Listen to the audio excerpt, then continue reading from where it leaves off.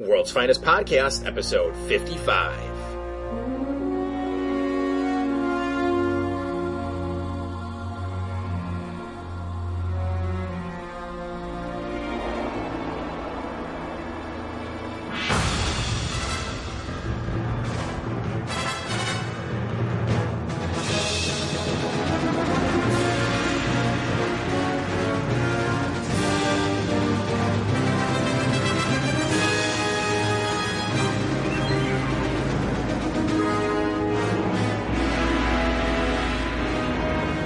As always, I'm Michael Sims, and with me is James Doe. How are you, sir? I'm well.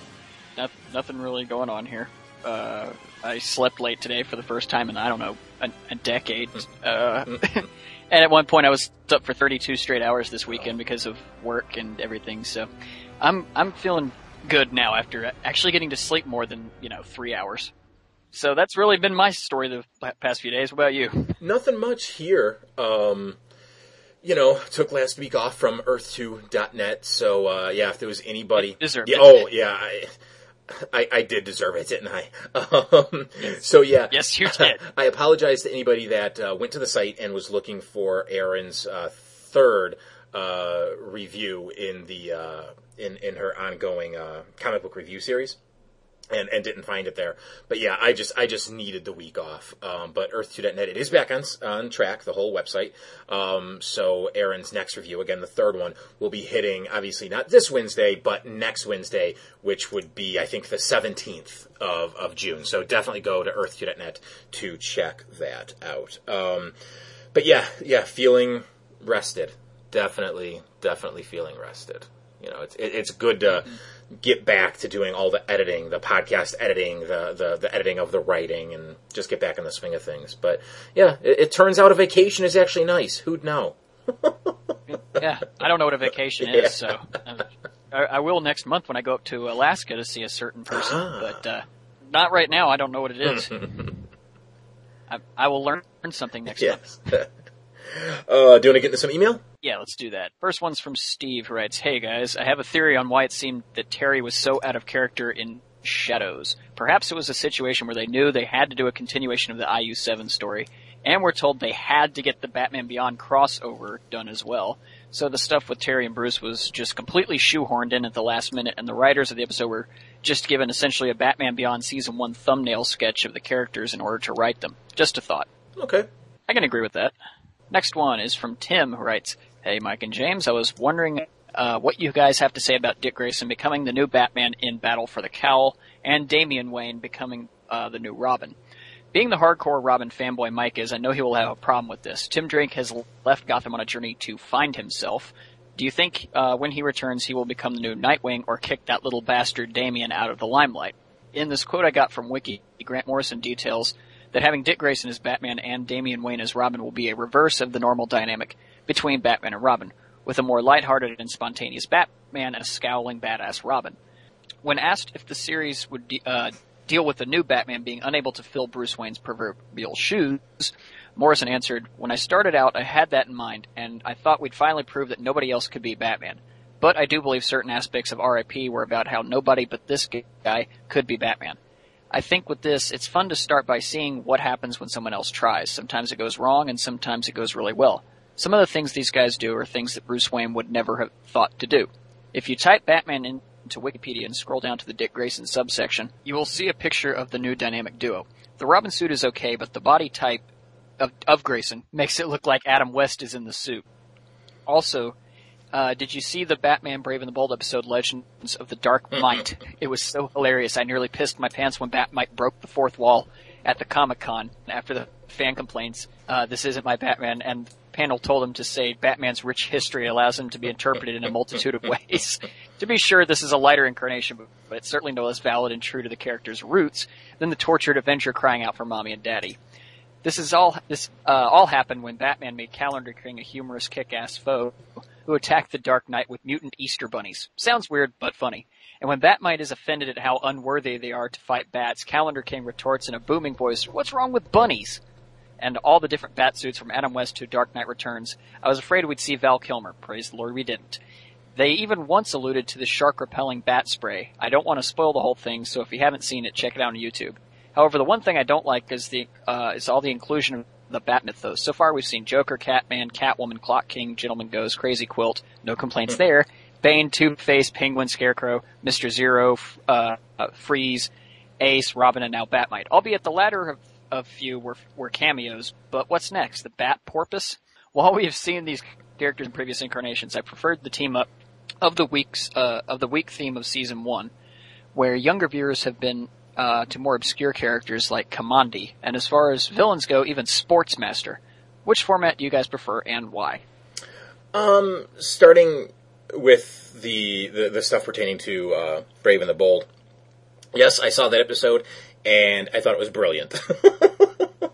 I haven't seen an episode of Brave and the Bold, and I don't even know how long. Probably 2 months at least. Dude, sit down and watch some. Seriously.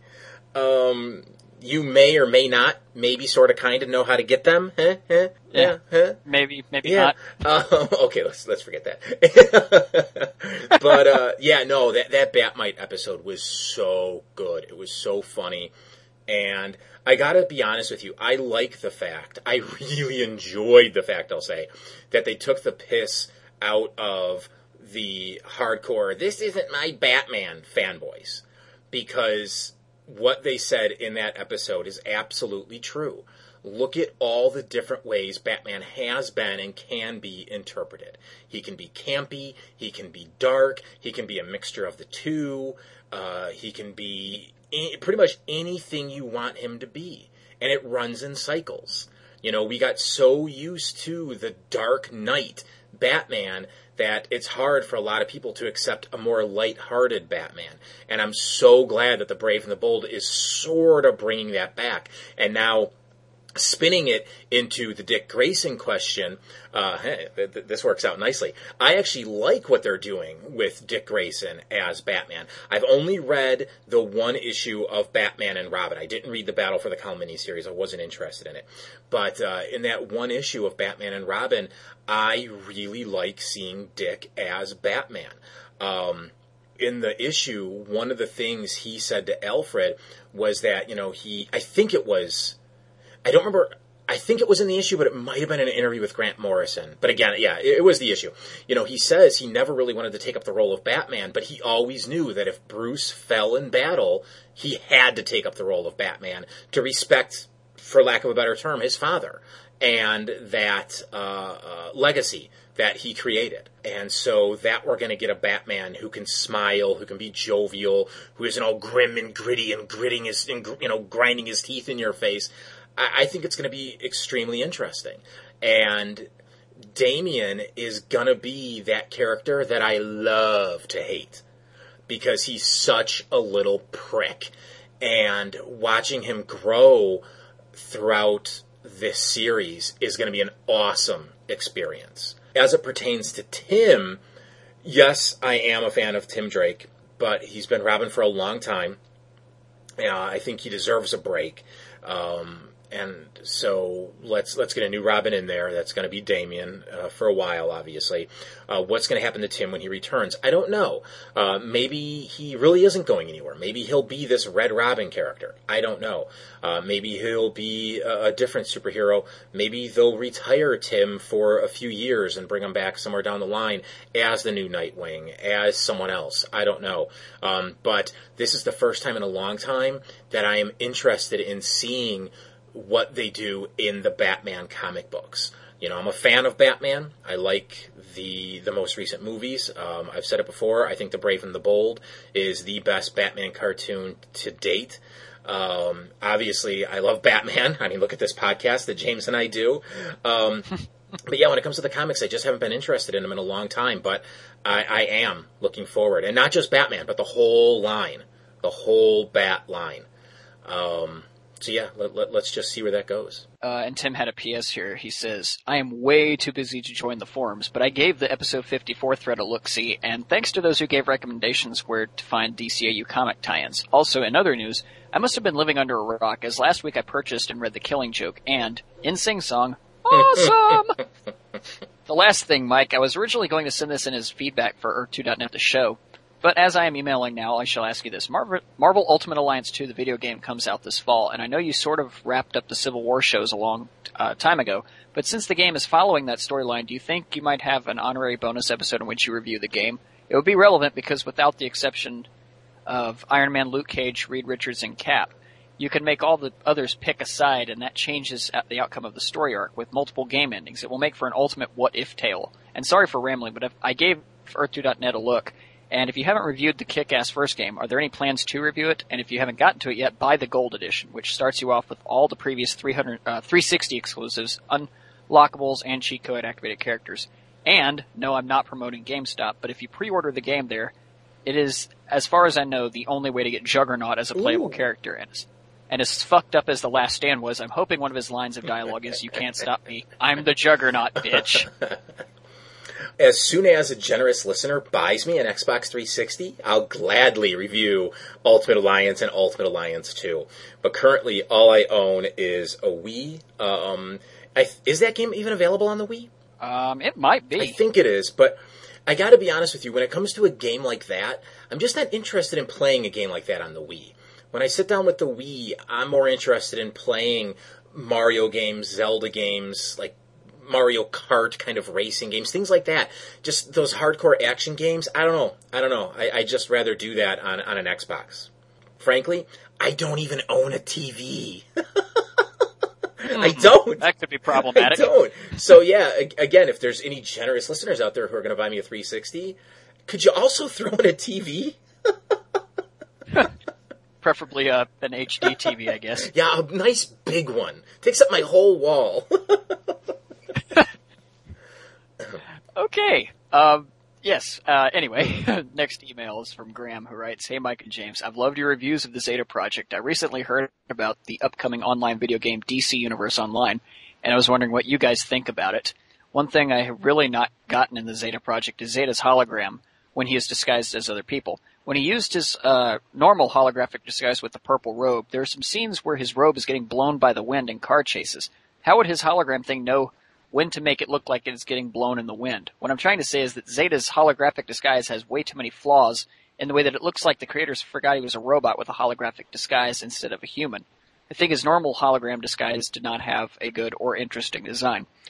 I don't know how in that one episode that he could make himself look like a kid, but the seatbelt went over him, and in the scene where he, Ro, and that woman and her child are on that ride, it fit him perfectly. If he was a real kid, but really the seatbelt would have puffed out because he's actually a bigger robot.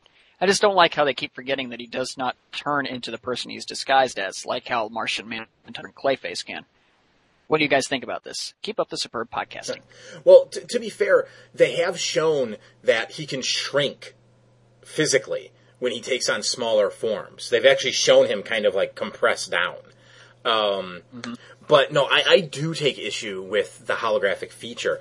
How is it that it knows to blow appropriately in the wind? You know, you could say it's just really good programming. Again, this is, 50 some odd years in the future.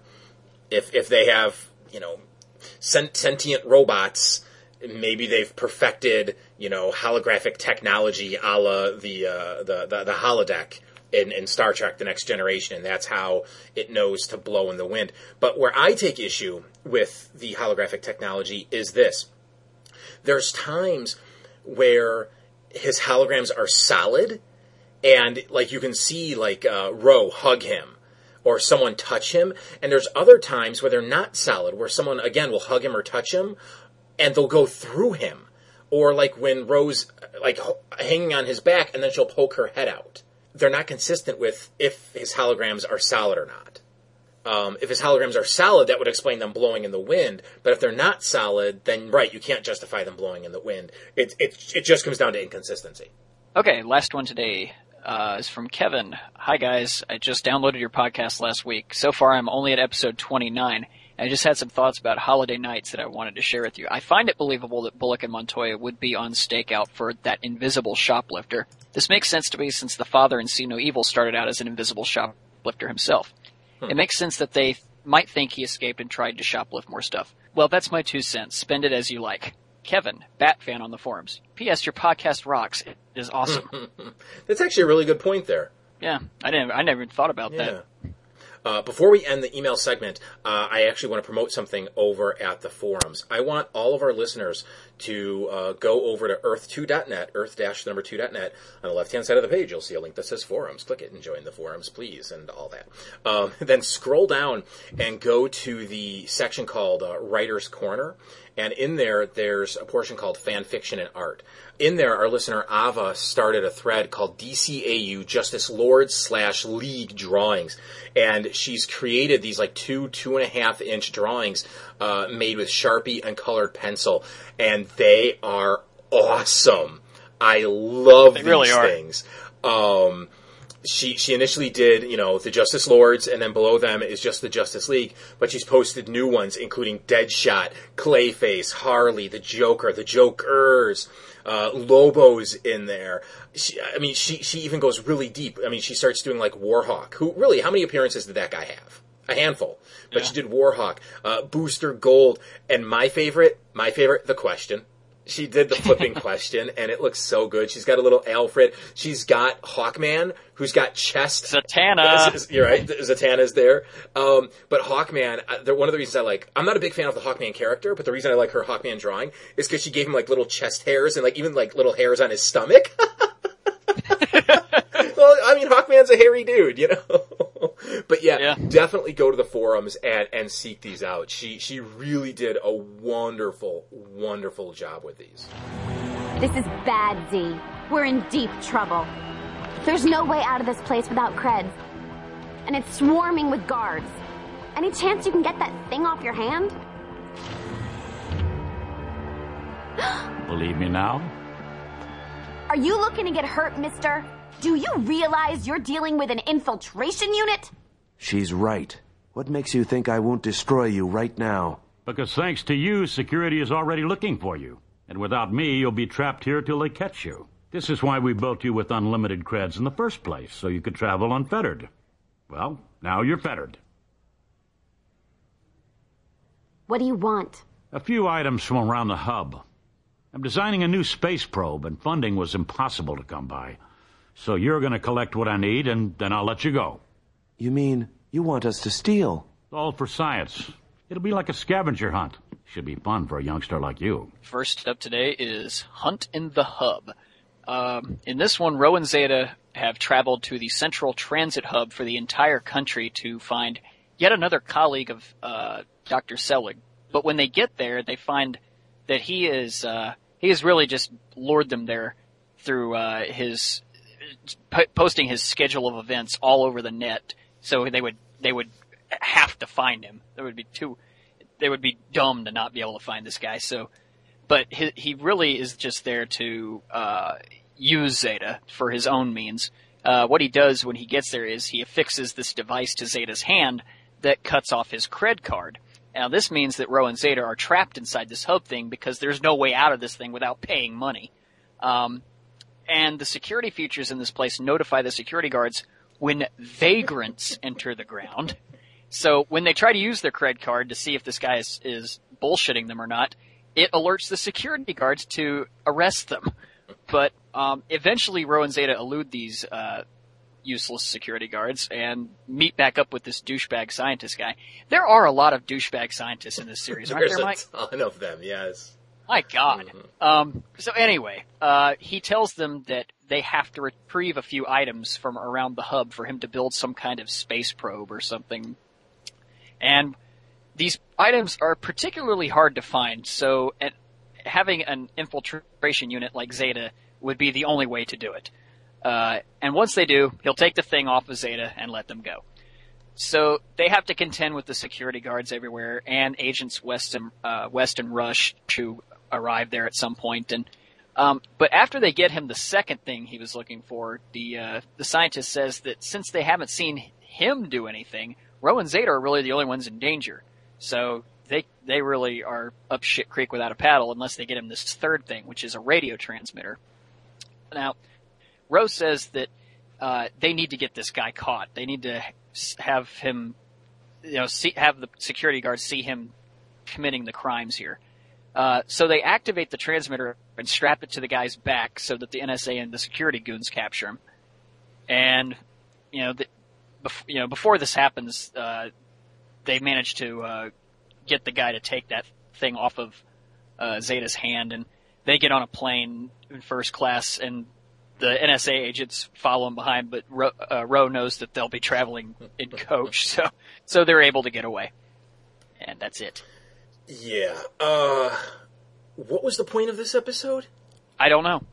Again, this is just another guy they were trying to find who knew Selig, but the guy had nothing at all. And yeah, this was a very pointless episode. I mean, as I was watching this, I just kept asking myself, what is going on? Like, I'm at a loss for words with this one. I'm seriously at a loss for words here. Because, okay, what was he doing? He claimed he was trying to build a satellite? Some kind of space probe. He claimed it was for science, but then he reveals later that it's just for money, so he can get a huge grant or something for building this space probe that before anybody else can. I don't know. I don't even know what the hell that was about. And here's what doesn't make any sense at all. He tricks Zeta into finding him so that he can then use Zeta to get this equipment that he needs to build this space probe or whatever. But is he so thick that he doesn't realize that by telling Zeta to come there, that's going to attract the attention of the NSA because eventually Zeta's going to get found out? I mean, anywhere Zeta goes, he gets found out and the NSA shows up. This guy's gonna know that if he's tracking Zeta and he knows Zeta's looking for all these scientists. So how dumb is he that he doesn't realize that the NSA is gonna show up? And then if the NSA shows up, a finger's gonna be pointed at him. Sure, he can claim, I had nothing to do with this, but why would Zeta be stealing all this stuff if it wasn't to give to someone else? And then when they find Zeta, they're going to find the stupid fucking thing on his hand anyways, and they're going to be like, where'd you get this? And he's like, this douchebag scientist put it on my hand and he forced me to do this. There's no way this guy can get out of this hole that he's dug himself into. Nope. And what was with his design? The dude looked more like a 20s Chicagoland gangster than a scientist. He was wearing spats! Was he? I didn't notice that. Yeah, I love spats. Yeah, don't get me wrong. I mean, I love the 20s jazz look, but not on a scientist, not on a 2050 era scientist. Doesn't make any sense. Yeah. Which I guess is a theme for this episode, but I digress. Yeah. But speaking of not making sense, you can be arrested for having no money. I'm sorry, but that's dumb as shit. As a plot point, that is dumb as shit. Yeah, I mean, okay, again, if they got into the hub, that probably means they had money to get in there. So it just means their cards aren't working right now. So just grab them gently and say, let's try to work this out. To start chasing them down all around the hub because they're broke? This makes no sense. Like, what are we watching? Like, what world did they step into? We've never seen anything like this in the Batman Beyond era of the DC animated universe. You don't have any money? I'm going to chase you with my billy club and smack you over the head. You know, what? You know? It's like, worst case scenario, they're just loitering. Just give them a ticket and a smack on the ass and tell them to get out of there. I'll tell you what. I'm trying to think of who I like less. Bucky or Agent West?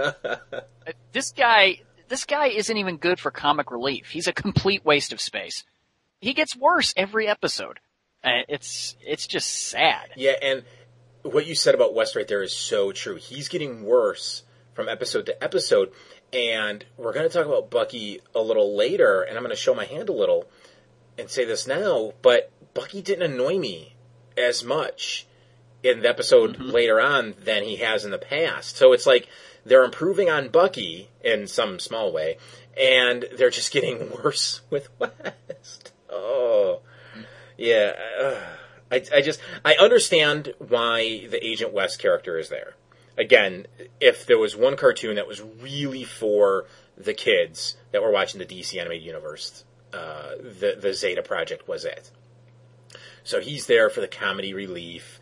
You know, he's there to be the sort of Jack Tripper-like character, always stumbling over things, always doing something kind of stupid and silly. You know what I mean? He's the character that you find. He's the dumb character in the extremely dumb sitcom. That's what he is, and he's going to give kids a chuckle. But it's just stupid. It's so stupid. I have a question here. Did Zeta's voice seem off to you in this episode? I'm trying to remember. It's been a few days since I watched these, so I don't remember his voice in this one.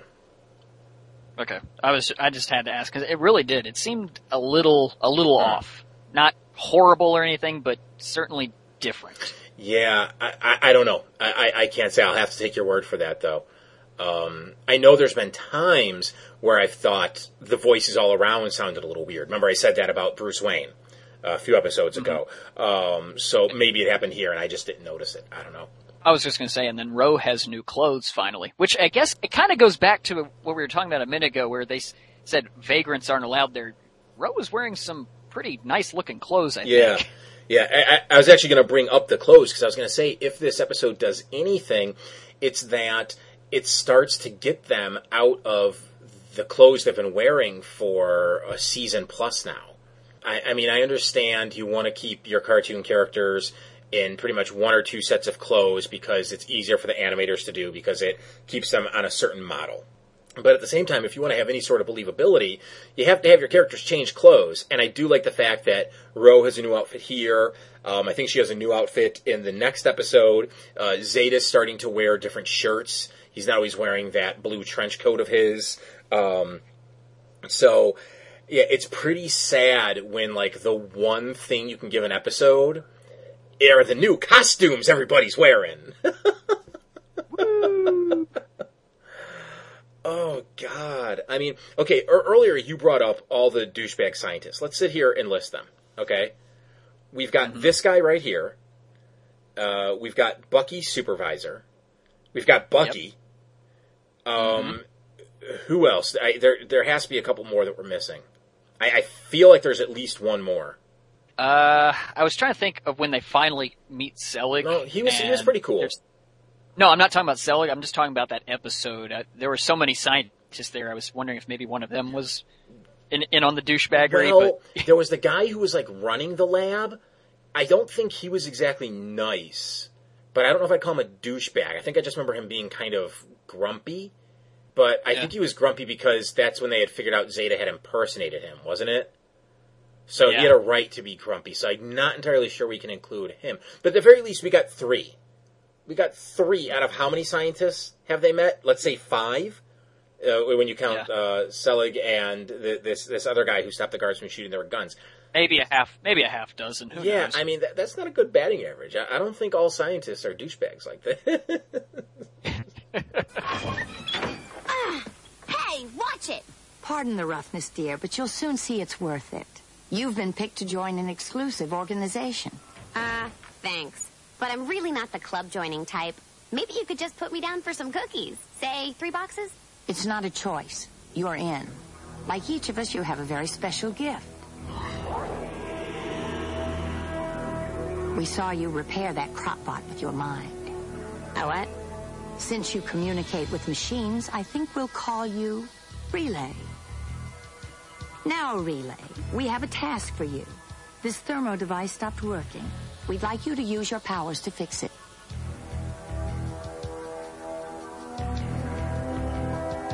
Okay, look.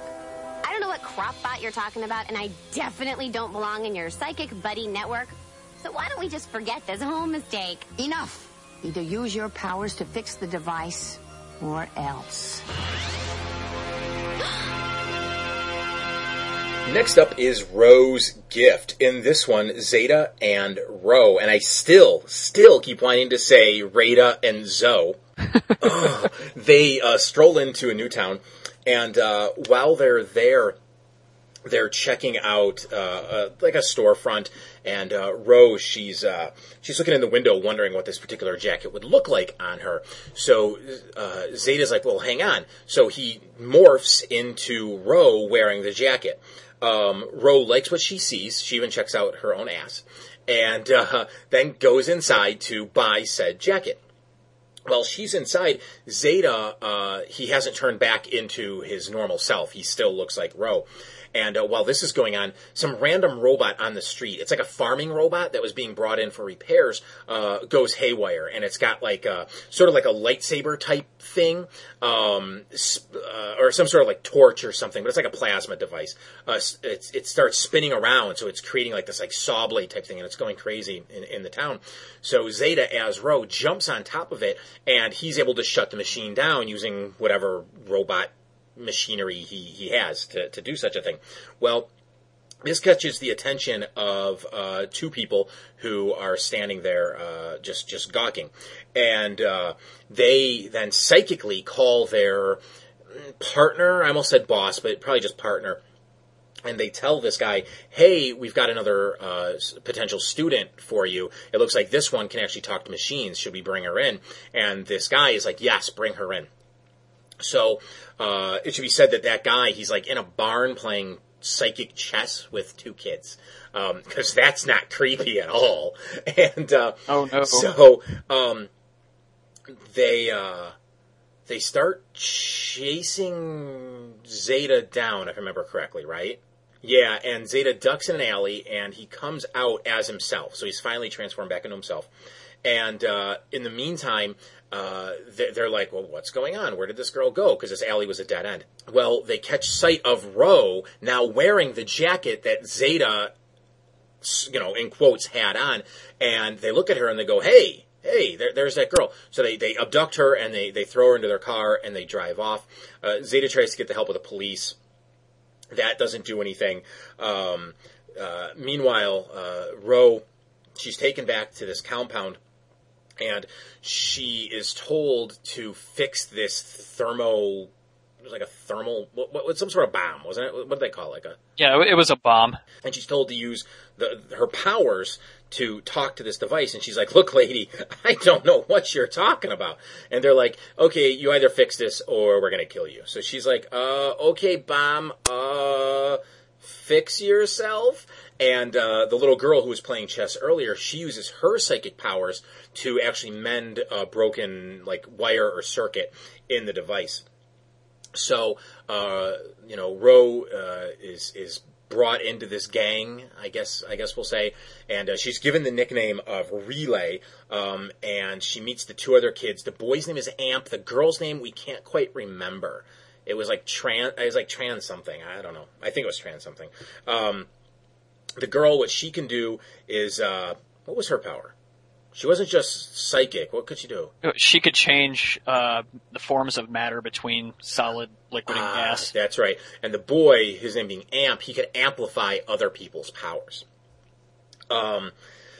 So we find out that what this trio is doing, and they all have their own psychic powers.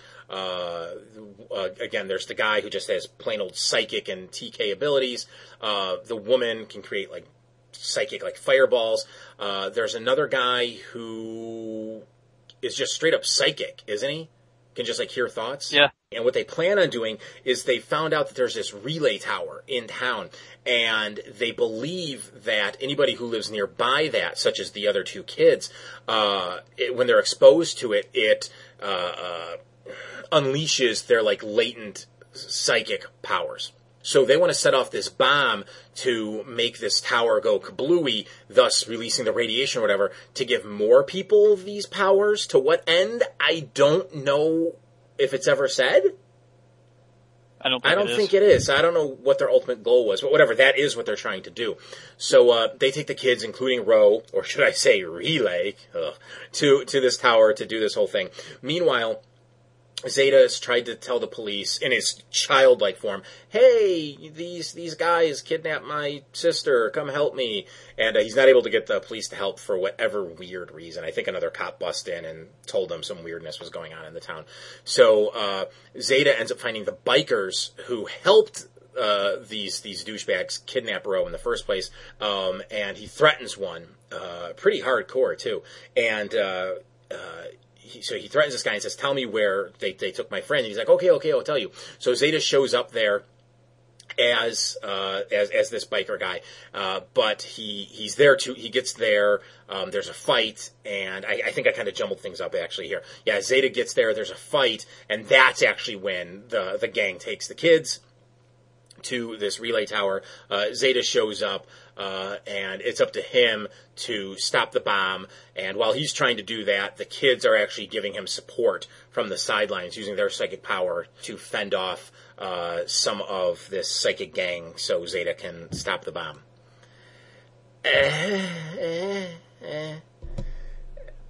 Yeah. Here's a question.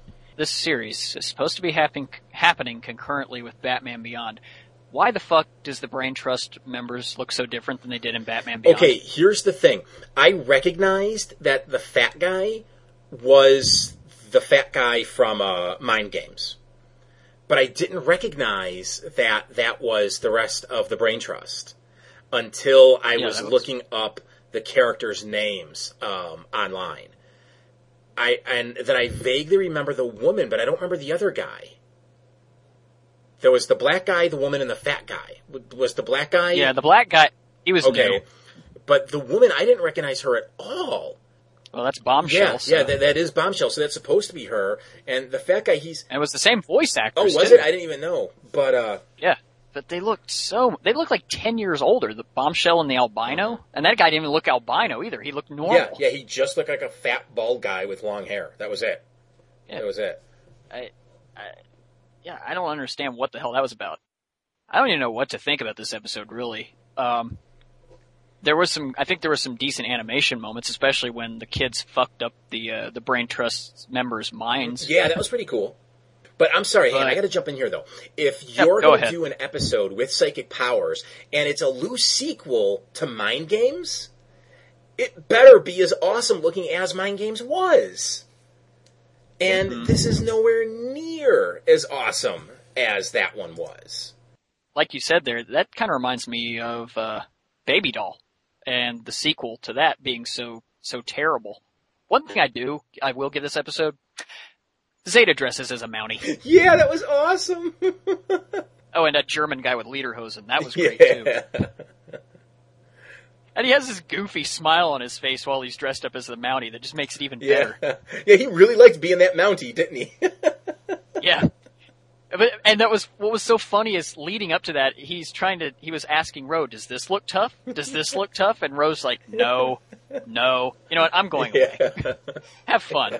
And then finally the next time we see him, there's like the scene shift where she's about to be kidnapped and then shift back and he's dressed up as a Mountie. Yeah, that was fun. That was fun. But unfortunately, I couldn't help but think of the Mountie. You know? I mean, when I see Mounties, I either think of, what's his name, Dudley Do-Right, and the Mountie, the frickin' wrestler.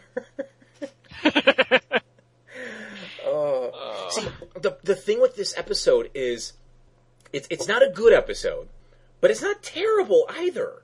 I mean, I like the general idea that, this Brain Trust or whatever they're called, they're still operating, they're still, picking up these kids and using their psychic powers for whatever dastardly things they're going to use them for. And they've been lowered to the point that they're hiding out in a barn. I like that. But the execution just was terrible. I mean, it goes back to the problem we had with that Bucky episode in our last WFP episode. That what was the point? I mean, what was the plot? There wasn't a whole lot of resolution on that end. I mean, there was resolution in the fact that the villains were defeated, the day was saved and all, but we still don't really understand why they were bombing that tower to make a bunch of other people psychics. I don't understand it. Yeah, I mean, I really, maybe they did say why they wanted, more people to be psychic, and maybe we both missed it. But I do not think it was said. It was just like, hey, more psychics. Yay! What? Yeah. More members for our club. Yeah.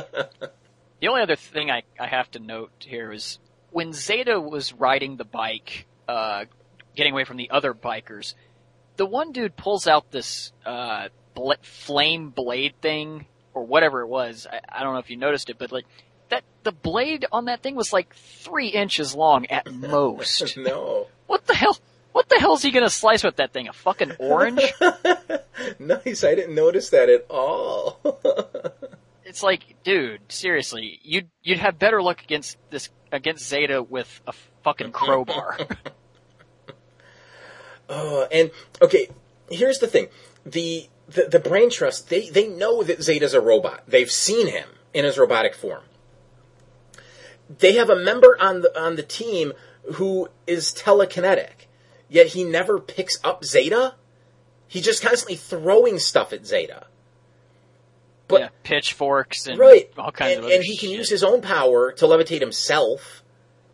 So if he can levitate himself, and he clearly weighs a couple of 100 pounds, this guy, and that's being nice, then why can't he pick up a robot and throw him around? I mean, Zeta doesn't weigh that much because in a few episodes' time, we see Ro carting him around. She has trouble doing it. Yeah, I have a big problem with that, but we'll get to that But later. I mean, granted, he's heavy. You know what I mean? But he's not so heavy that he can't be lifted telekinetically if this guy can lift himself. Just pick him up, have amplifier powers, and rocket him across town. There you go. The day's saved. Well, the day's saved for the bad guys, that is.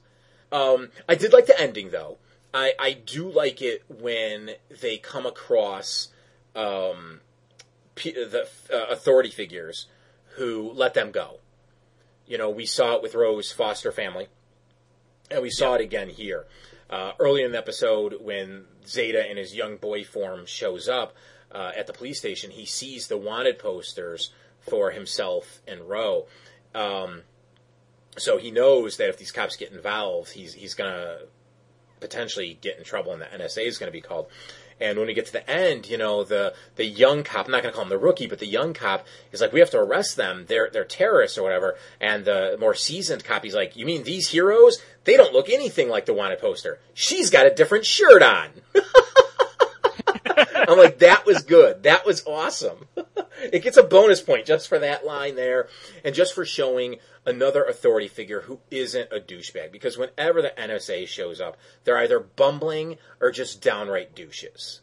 And I'm kind of tired of that. Welcome to the club. I've been tired of it since, I don't know, episode 7. How's it look? Worse than I thought. His file allocation table's seriously scrambled. Just once, pretend I'm an idiot. Pretend? It's like you had a book with the table of contents mixed up. The chapters are all there, but you can't find them anymore. It must have been breaking down for months. I don't know how this could have happened. Months, huh? Well, gee, I have a theory. Maybe it's because somebody didn't help us when Bennett was erasing Z's brain. Okay, I got it. It's my fault. So fix it. I'm trying, but I don't think you understand yet. I'm not sure I can fix him. Zeta might be stuck this way. Forever.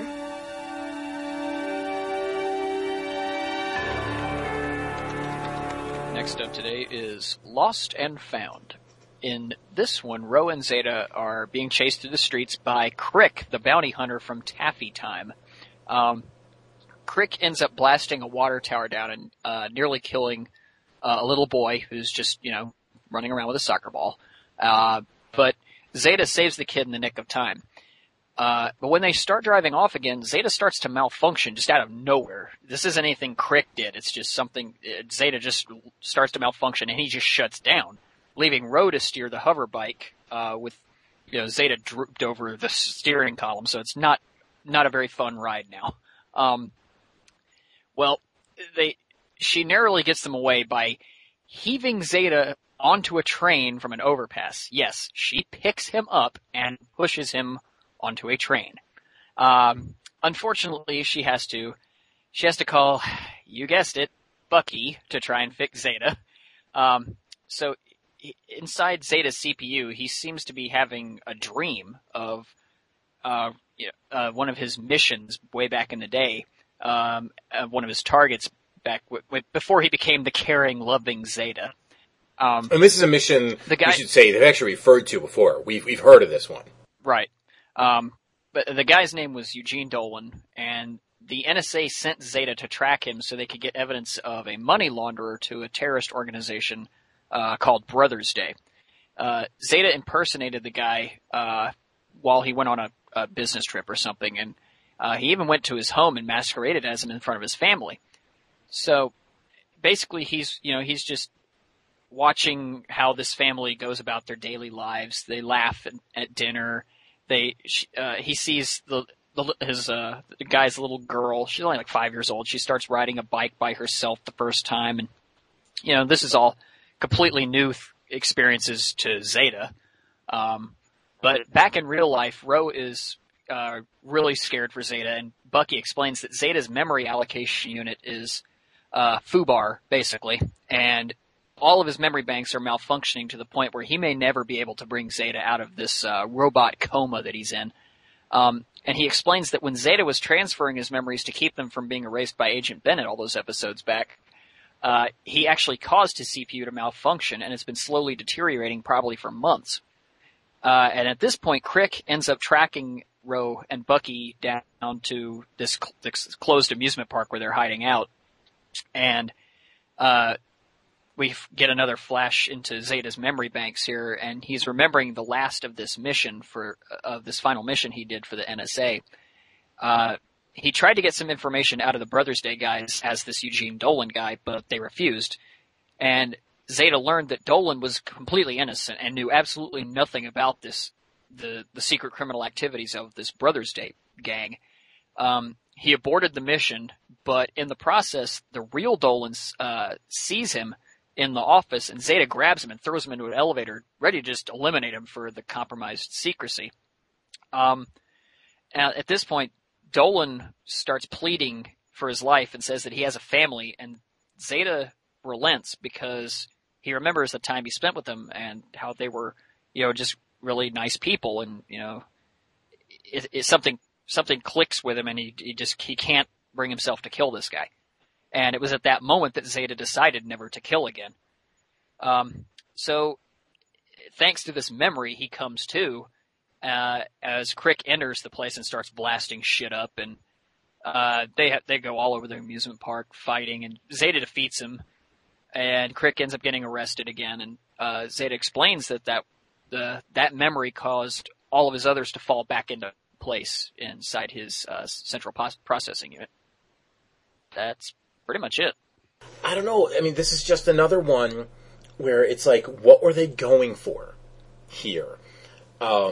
Zeta, he's spoken about this mission before. This guy being innocent, the kid riding the bike. None of this is new. We're just seeing it now instead of hearing about it. We know Ro had a troubled past. We know she was in an all-girls school, or not school, but I completely forgot to mention that. Yeah. I mean, there's a flashback sequence that it's Ro actually telling Bucky about the time she spent in the what's the word I'm looking for? The orphanage kind of girls. Right. Yeah. The orphanage thing. I don't. Yeah. Yeah.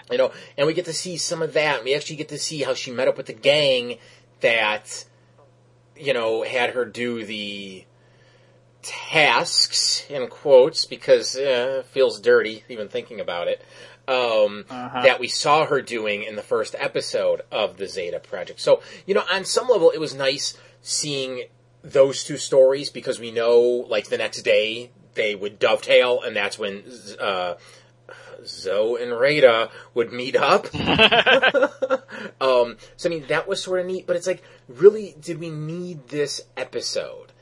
No, because we knew all this already. It really comes off as an all-filler episode. I felt like it was average, I didn't dislike this episode. I actually liked the voice actor for Crick, because it's really, his voice is kind of cyborgy, because of him being just totally fucked up in the Taffy Time episode. Mm-hmm. And I like that they called back to that, where he basically had to be rebuilt as a half man, half cyborg. Yeah. So, I dug the voice acting. It was really very cool. I'm looking it up right now. Wasn't that the guy who does Harvey Bullock? Not Harvey Bullock. I mean, Two-Face, Harvey Dent. And I'm looking it up.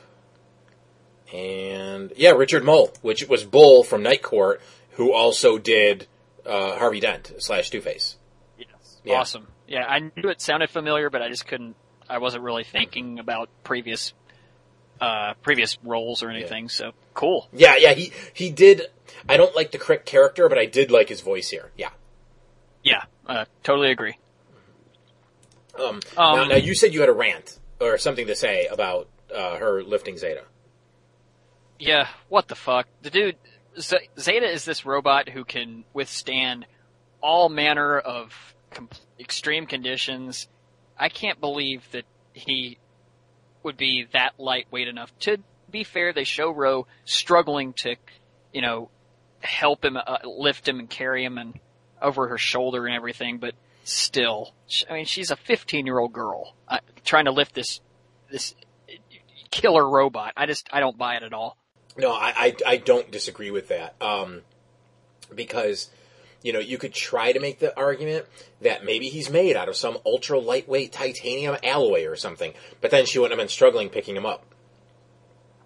Mm-hmm. So but then you could also try to make the argument that the adrenaline pushed her forward, but yeah, I don't know. I sort of, I overlooked it, but I did sort of raise my eyebrow at it at the same time. I gotta tell you, I don't have many more notes, but I have to say that Dolan's wife has to have the most annoying laugh this side of Fran Drescher. Did she? My God. It was so grating, just constantly laughing and laughing. It's like, stop! Maybe I blocked it out. I don't know, because I don't remember her laugh. I don't even know if it was the laugh that it was annoying. It was just that it was constantly happening over and over again. It's just like, I wanted to stab my eardrums. Just stop. See, this episode was one of those episodes that was trying to have heart. As I think about it, I think I'm starting to figure out what it was trying to do, in that it wanted to remind the viewers why Zeta and why Ro were the way they were.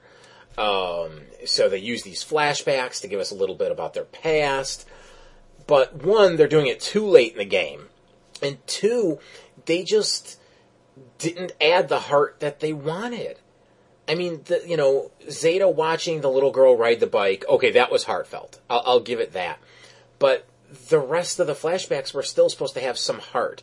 It was supposed to show Zeta basically growing a conscience. And all of that just fell flat for me. It just didn't work on any level. And when that's what you're going for in an episode, you better damn well get it right. And I just feel that they got it wrong all over the place. Again, except for the scene when he's helping the girl on the bike.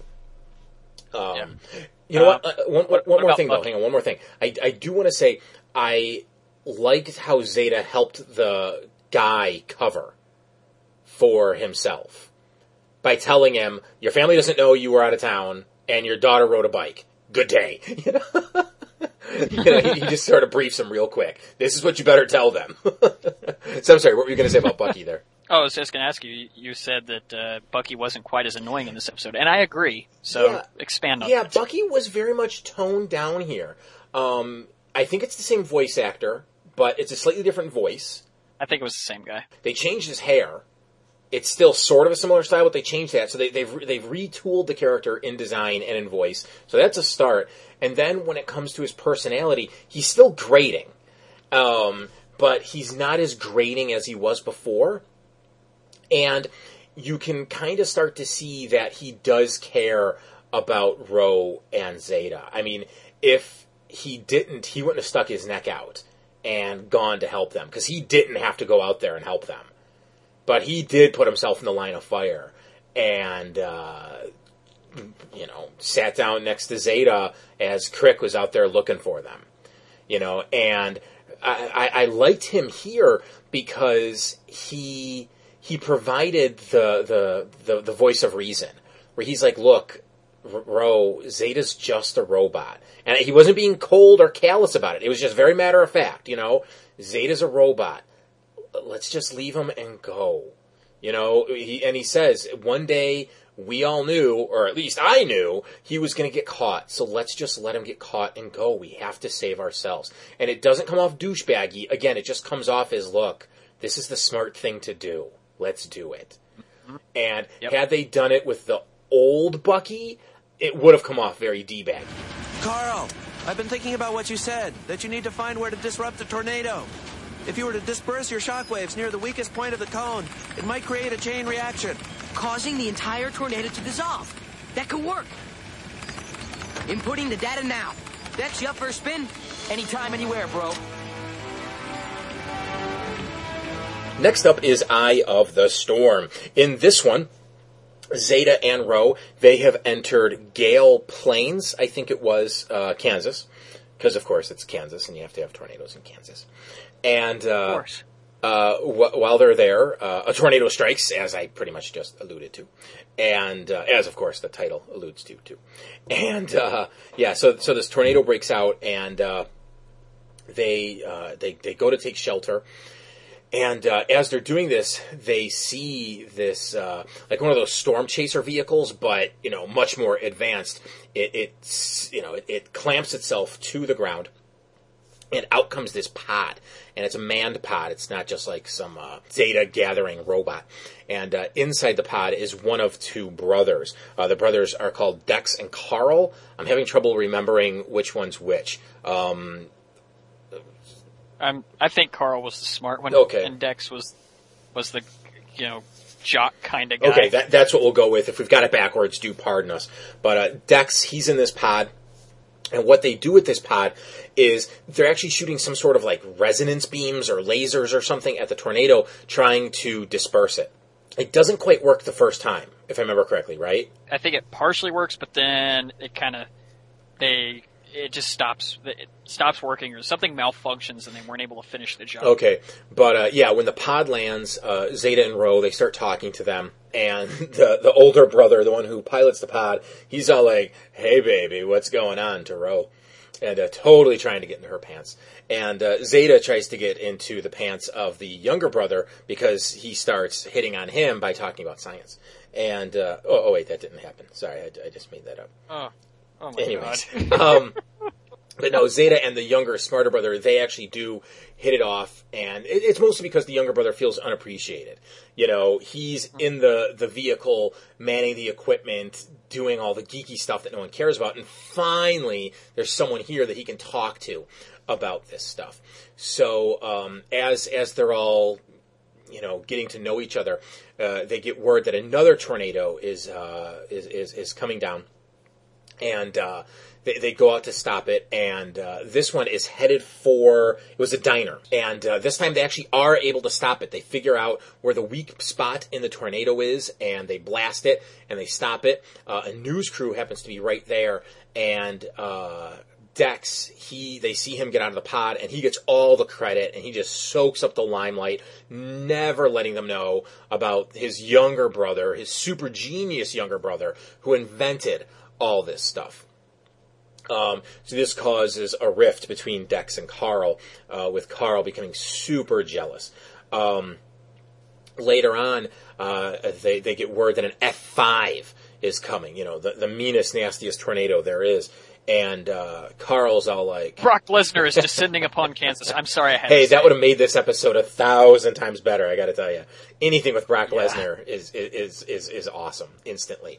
Okay. I love Brock Lesnar. Except that stupid tattoo he has on his chest. I don't like that tattoo. But anyways, that's a whole other thing to talk about.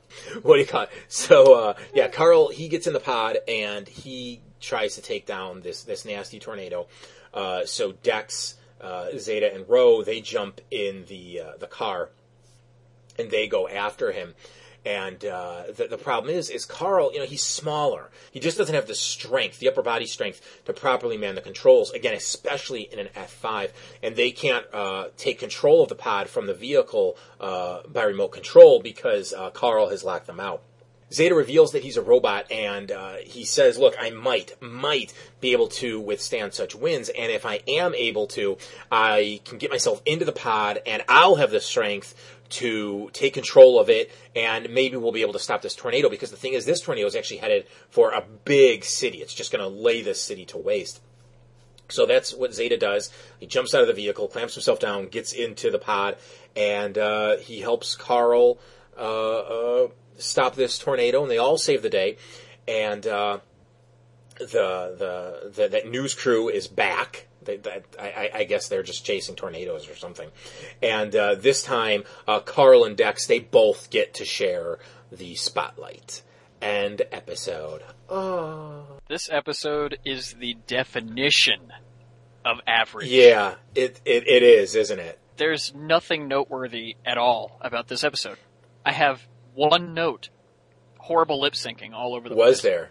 Yeah. Okay. There were points inside that vehicle they were driving around in where sentences were coming out, were being heard, but nobody's lips were moving. Oh God, I didn't notice that. Oh. And that's it. That is the only note I have about this. The rest of it, this episode just happened. It just happened. Yeah, I mean, it's seriously not a bad episode. This is one of those episodes where if it was on, I wouldn't change the channel, but I also wouldn't be paying much attention to it. Background noise. Yeah, pretty much so. You could fold your clothes. You could make a sandwich, or a lot of sandwiches, considering the episode's like 20-some minutes long, and walk in and out of the room, and you wouldn't really feel like you missed anything. You'd get the general gist of the story. The only couple of little notes that I jotted down was there was one point where I thought I heard the Wicked Witch's theme, just a couple of bars, and again, this town was called Gale Plains, or something like that, and Dorothy's last name is Gale. Most people, I don't know how many people know that, but her name is Dorothy Gale, and I have to wonder if that was a little homage to that character. It had to be. It absolutely had to be. But yeah, beyond that, I mean, this is really your kind of cliched smart brother versus charming brother kind of story. On the DCAU animated wiki, they have a list of all the Zeta Project episodes in just like a chart, and they have next to it who the antagonists are in each episode. And you go down the list, okay, you see Crick, you see the NSA, almost every one of them, Agent Bennett. On this one, you see Tornadoes as the villain, or as the opponent. And I got a kick out of that, I have to tell you. Well, it's not wrong. It is right. No, it's not. Tornadoes are the antagonists, aren't they? They are. I mean, because Carl, Dex, pardon me. He's not an antagonist. He's just... No. Yet another douchebag. Yeah, he's just attracted by the spotlight. And really, who isn't? If a news crew put a mic in your face and was giving you all the credit for something, you might get overwhelmed and take all the credit. And his brother, once he gets jealous, and everybody's gotten jealous, you can sort of sympathize with that. Once he gets jealous, he goes and does something stupid. And again, we can all say we've done that too, and it doesn't necessarily make you a bad guy or a good guy. It's not like he went and took what was that vehicle called? The titty twister? What was it? I don't even remember what it was called. The Twister Blaster. Yeah, but what was it really called, though? The Cyclonator. The Cyclonator, yeah, the Cyclonator or the titty twister. It's not like when he took it, he started chasing his brother with it, or started shooting the vehicle with it, or tried to destroy Zeta. He still was trying to stop the tornadoes. He was doing their mission. He just wanted to prove he could do it as well as his bigger, stronger jock brother. So you kind of do have to list the tornadoes as the antagonist, because there's no person that's an antagonist in this episode. Something I found very interesting in this one is Ro is completely, I don't want to say disgusted, but turned off by Dex. I mean, he's coming up to her trying to be all like, hey, what's going on, baby? And she's all like, I'm not having any of your stuff. I'm getting out of here. But in the next episode, when she meets up with the surfer guy, she's all like, oh, and gets all swoony over him. Mm-hmm. So it's like, wait, you could have a guy who's actually doing a service to the world by trying to help stop these tornadoes, or you can go after the possibly stoner, and I'm not knocking stoners, but possibly stoner surfer guy. Yeah, let's go after the stoner surfer guy. Somebody help! Is anyone out there? This is James Bennett. We're stuck in a sub at the bottom of the reef. We're taking on water. James! We hear you, James. This is Dr. O'Keefe. I'm here with your dad. We're going to get you out of there. Is Brett the pilot with you? Yeah, and a girl, too. but Brett got knocked out when we crashed. We tried moving, but we just slid around. We couldn't get off the bottom. Sounds like they have propulsion, but no rudder. What about the Coast Guard? How quickly can a rescue team get here? I'll call them, but if they're taking on water, we can't wait. We'll have to send a team down in the second sub. Try and repair it from the outside. I need 2 volunteers. That's all the sub can take. Huh? Synthoid. I'll go. If repairs are needed, or if anyone's trapped, I'm their best hope. You've got to be kidding. That's my family down there. Mine, too. And lastly up today is Quality Time. In this one, Agent Bennett is in his home, and he's reviewing NSA files on Zeta and Dr. Selig. I guess he's basically trying to just see if there's something he might have missed that could help him, lead him to Zeta or something. But anyway, his son enters the room saying that he promised to take him sailing this weekend, and Bennett pretty much just blows him off. But after finding another report on Dr. Selig visiting this Marine Research Institute, he tells him that you can do something better. We can go to a Marine Research Laboratory instead. That'll be so much more fun than sailing. Ro and Zeta happen to already be at this research institute asking about a Dr. O'Keefe, who was the colleague of Zelig, who Bennett was just researching. And as was noted just a few minutes ago, Ro is flirting with this sub-pilot guy outside, possibly Stoner. So the guy invites her aboard the sub. It's just a 2-person submersible. It can't hold anybody else. But and so Zeta stays on shore since the sub can only fit 2 people, or robots. However, Bennett arrives at the place with his son and basically forces the guy to take him aboard too. And the guy says, all right, well, since he's small, it shouldn't compromise the weight limit of the sub. And Ro is none too pleased about this, but neither is the pilot or Bennett's son.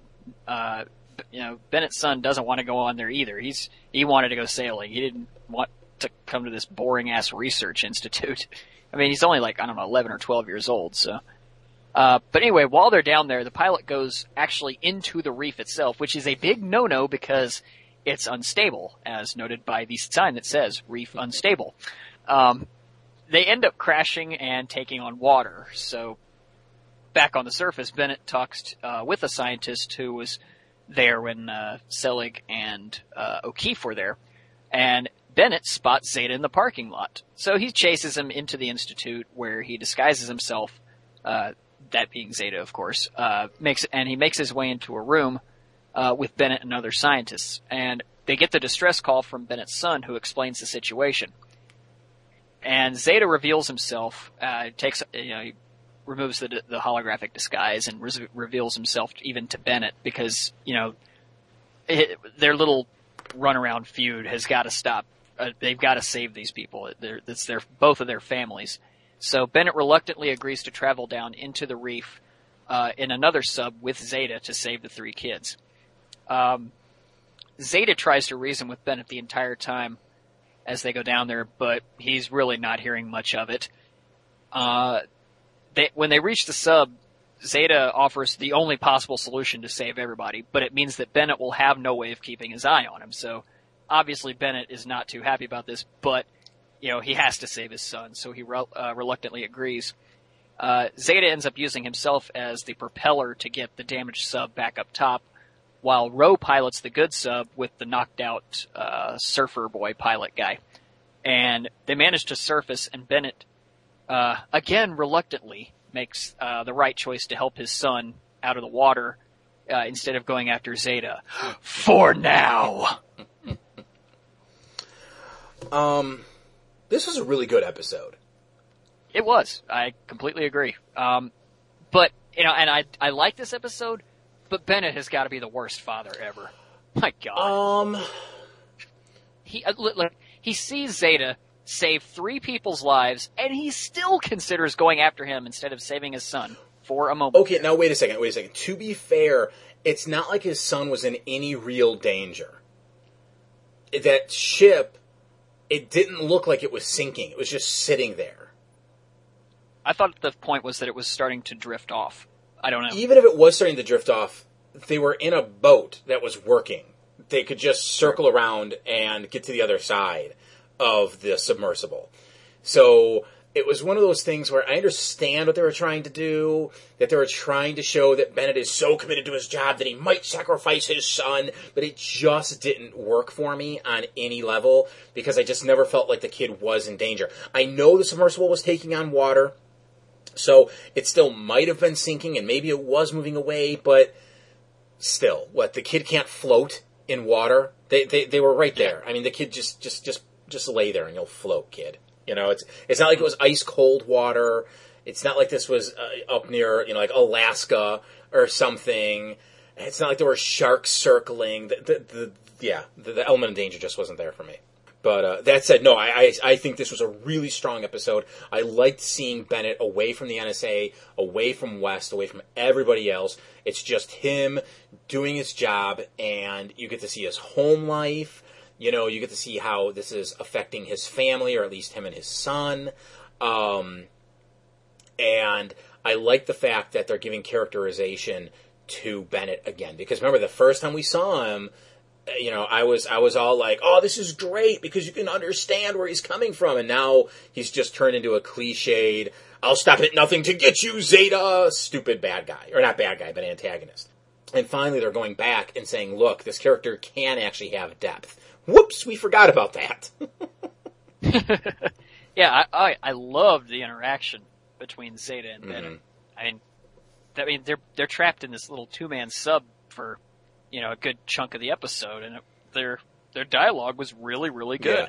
I mean, it is the typical, enemies have to team up to save the day. How will the good guy get away at the end of the day?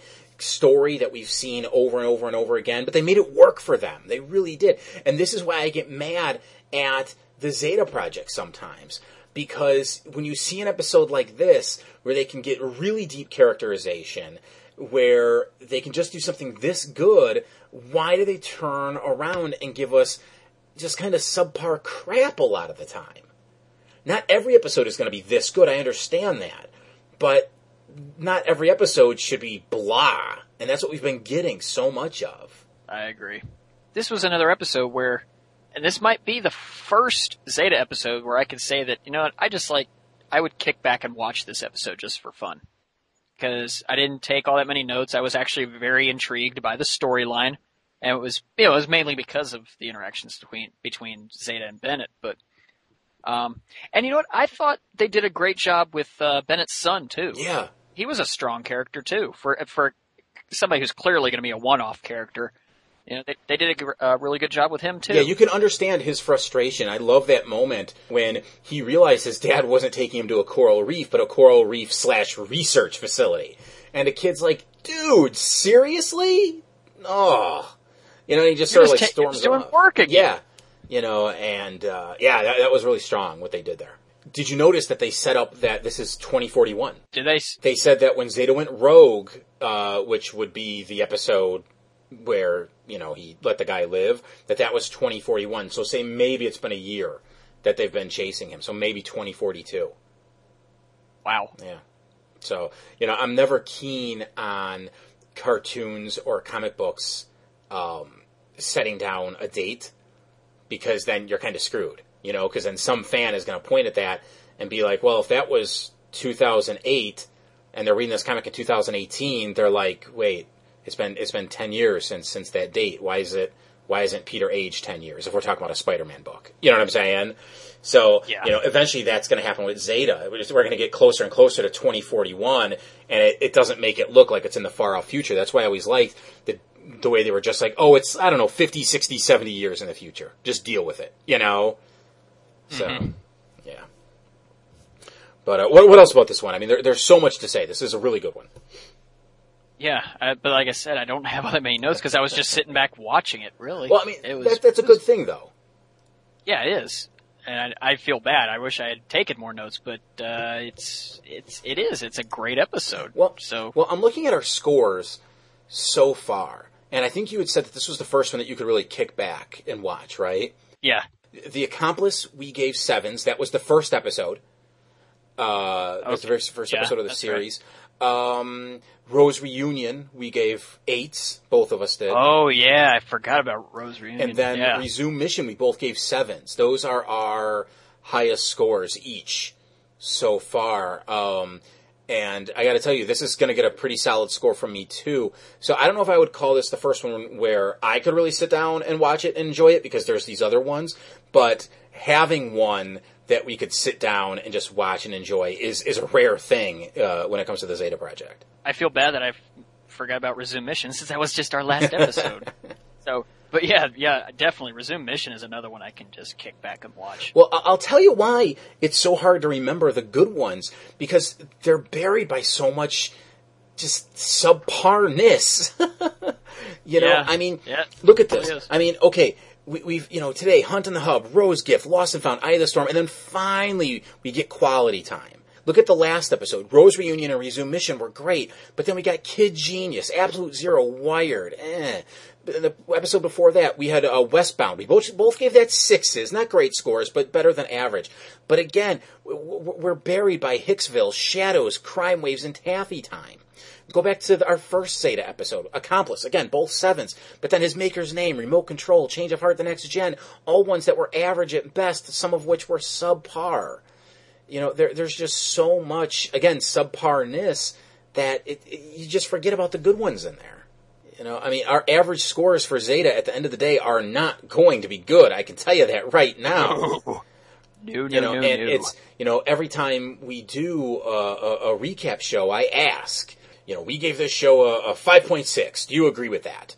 And when we get to this, I have a feeling our average scores are going to be 3.5s at best. And I think, again, we're both going to be like, yeah, that's pretty much what it deserves, despite the fact that it can turn out some good stuff from time to time. Such is the case with quality time. Another weird little note I want to bring up is the submersible. So you're telling me the weight limit is that of the stoner surfer pilot guy, a 15-year-old thin girl, and a 10-year-old boy. Total, we're maybe looking at 300 pounds. Maybe. Considering Roe is probably like 90 pounds at best. We're probably actually looking at 250. So it's like, now wait a minute here. If you put 2 grown men in this machine, what? It's going to go into the water and sink like a rock? I never bought into the weight limit thing when it came to Not those to mention 3. Zeta and Bennett go in there. Right, exactly. Factor Zeta's got to be at least 250, at least. And Bennett, he's got to be 175. He's a fit dude. We're way over the weight limit at this point. But what, a young girl, a young guy, and a boy are going to sink this thing? Never bought it. I did like the fact that later on, though, when they were having trouble getting the submersible to rise, they did say, oh God, it's the water that we're taking on, the weight of the water. I thought that was a neat little thing, because it wasn't just, oh, the water's coming in and we're going to drown. They add another element to it. The water's coming in and we're going to drown because we can't take off because the water's so fucking heavy. Yep. Just a nice little thing they added there. And getting back to that end sequence with the standoff where Bennett has got Zeta at gunpoint. I really like the blank look on Zeta's face. It's almost like he's just daring Bennett to shoot him. He doesn't blink. I don't even know if Zeta blinks, but he doesn't blink, doesn't move. He's just sitting there. Like, you're going to shoot me? Seriously, you're going to shoot me. Okay, go for it. Come on. I mean, he's not saying anything. He's not doing anything. And that's, I don't know. Maybe I'm reading into it, but that's what I took away from it. Was like, go ahead and shoot me. Oh, it was fantastic. Yeah. It was just that cold robotic stare. Yeah, really, everybody was characterized well. The voice acting was good. The animation was solid. Yeah, I mean, it was a really good episode. You know what? I just thought of 2 things I wanted to bring up. First was a line of dialogue when they're deciding who's going to be in which submersible, and Bennett goes to Ro. He's like, Rosalie, you're on your own with this loser. And she's like, somehow that doesn't sound as good as it once did. Like, that was a good little line. And what do you call it? Actually, before I get to the next thing, the reason I like that line is because, I mean, it really reminded me of Red Foreman. You know, I mean, of course, this is, what's his face? I just lost his name. Kurtwood Smith, who played Red Foreman. That was such a Red Foreman line. You're on your own with this, loser. Oh, my God, yes. I expect him to be like, you're on your own with this, dumbass. Yeah, that's like something he would say to Donna in That 70s Show. About his own son. Yeah, exactly. Oh, I gotta get that. I gotta get those first couple of seasons of That 70s Show on DVD. And then I gotta get a TV, too. Anyways, the other thing I wanted to bring up was, did you happen to catch that Bennett's son was, like, suicidal? Oh, yeah. If you don't come up, I don't want to either. Like, whatever he said there. Yeah, that's pretty much what he said, if not exactly what he said. And it's like, no, kid, really, get in the other ship, you know? I mean... Do you not have a mother? Yeah. I mean, they justified him being in that machine because he was able to work the pump. It didn't really do much good, but he was still trying to work the pump. But, yeah, it was such... Okay, that's a line I could see, like, a lover delivering... a parent delivering, but a 10-year-old child delivering to the dad that he is not really keen on right now anyways. It just felt odd for that character, especially considering his age. But anyways, you want to get to our scores? Yeah. Okay, Hunt in the Hub. I'll give that a 2? That's a reluctant 2, though, I gotta tell you. I'm gonna give it a 2 as well, and I'm right there with you, where I'm like, why am I giving it a 2? But that is what I wrote down, so that's what it's getting. Rose Gift. I'll give that a 4. I'm gonna give that one a 5. It's for Zeta being a Mountie, isn't it? Pretty much so. I think that is why it's gonna get a 5 from me. It gets that extra point there. Let's see. Lost and Found. I will give that one a 5. That one's getting a 4 from me. Eye of the Storm? 5. Definition of average, remember? Yep, yeah, 5 from me. And Quality Time. Quality Time gets a 7. Although I on a better day, I might have given it an 8. I don't know. Let me let our listeners in on something. James and I, we're not going to do, maybe we've said this before, I don't know, but we're not going to do a Zeta recap show. We're just not. We might do a Static Shock / Zeta recap show, but Zeta isn't going to get... Right, but he's not going to get his own... The program is not going to get its own recap show. Damn it, Mike, I'm not going to get a recap of this shit. Well, I meant he as in Zeta. I was referring to the show as he. But, yeah, you can have a recap show if you want. I don't care. But, what do you call it? So far, this might be the only one that I would consider rescoring. Yeah. You know, so if we do that recap show, I can only see us doing one, at least for me, one rescore on a Zeta. And as James just said, it's getting a 7 now, but on a different day, it might get an 8. I can tell you it wouldn't go down to a 6. Oh, no. Not at all. But, yeah, I could definitely see this going up 1 point. But then I have to ask myself, is it even worth bringing it up that 1 point? I don't know. We'll see when and if we do the Static Zeta recap show.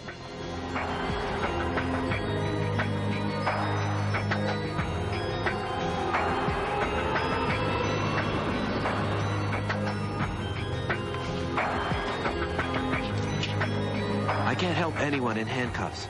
I'll release you if and when it's absolutely necessary. It'd be a little too convenient for you if I never made it back to the surface. I'd never hurt you. Mm-hmm. Quite a coincidence that Miss Rowan is trapped in the same sub with James. For all I know, you set this accident up just to get me down here. How? Did anyone force your son into the sub? That's not the issue. At some point, you're going to have to trust me, assuming your son is more important to you than catching me. What do you think I am, a monster? Of course my son is important to me, but that doesn't mean I forget my job. The whole reason I work so hard is so he has a world that's safe to grow up in.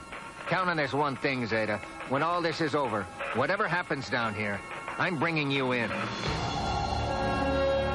Feedback in the form of emails and MP3s can be sent to feedback@worldsfinestpodcast.com. That's feedback@worldsfinestpodcast.com. Next time on World's Finest Podcast, we'll discuss the last 5 episodes of the Zeta Project. Those being On the Wire, Cabin Pressure, The River Rising, The Hologram Man, and The Wrong Morph. For James Doe, I'm Michael David Sims saying thank you for listening to World's Finest Podcast.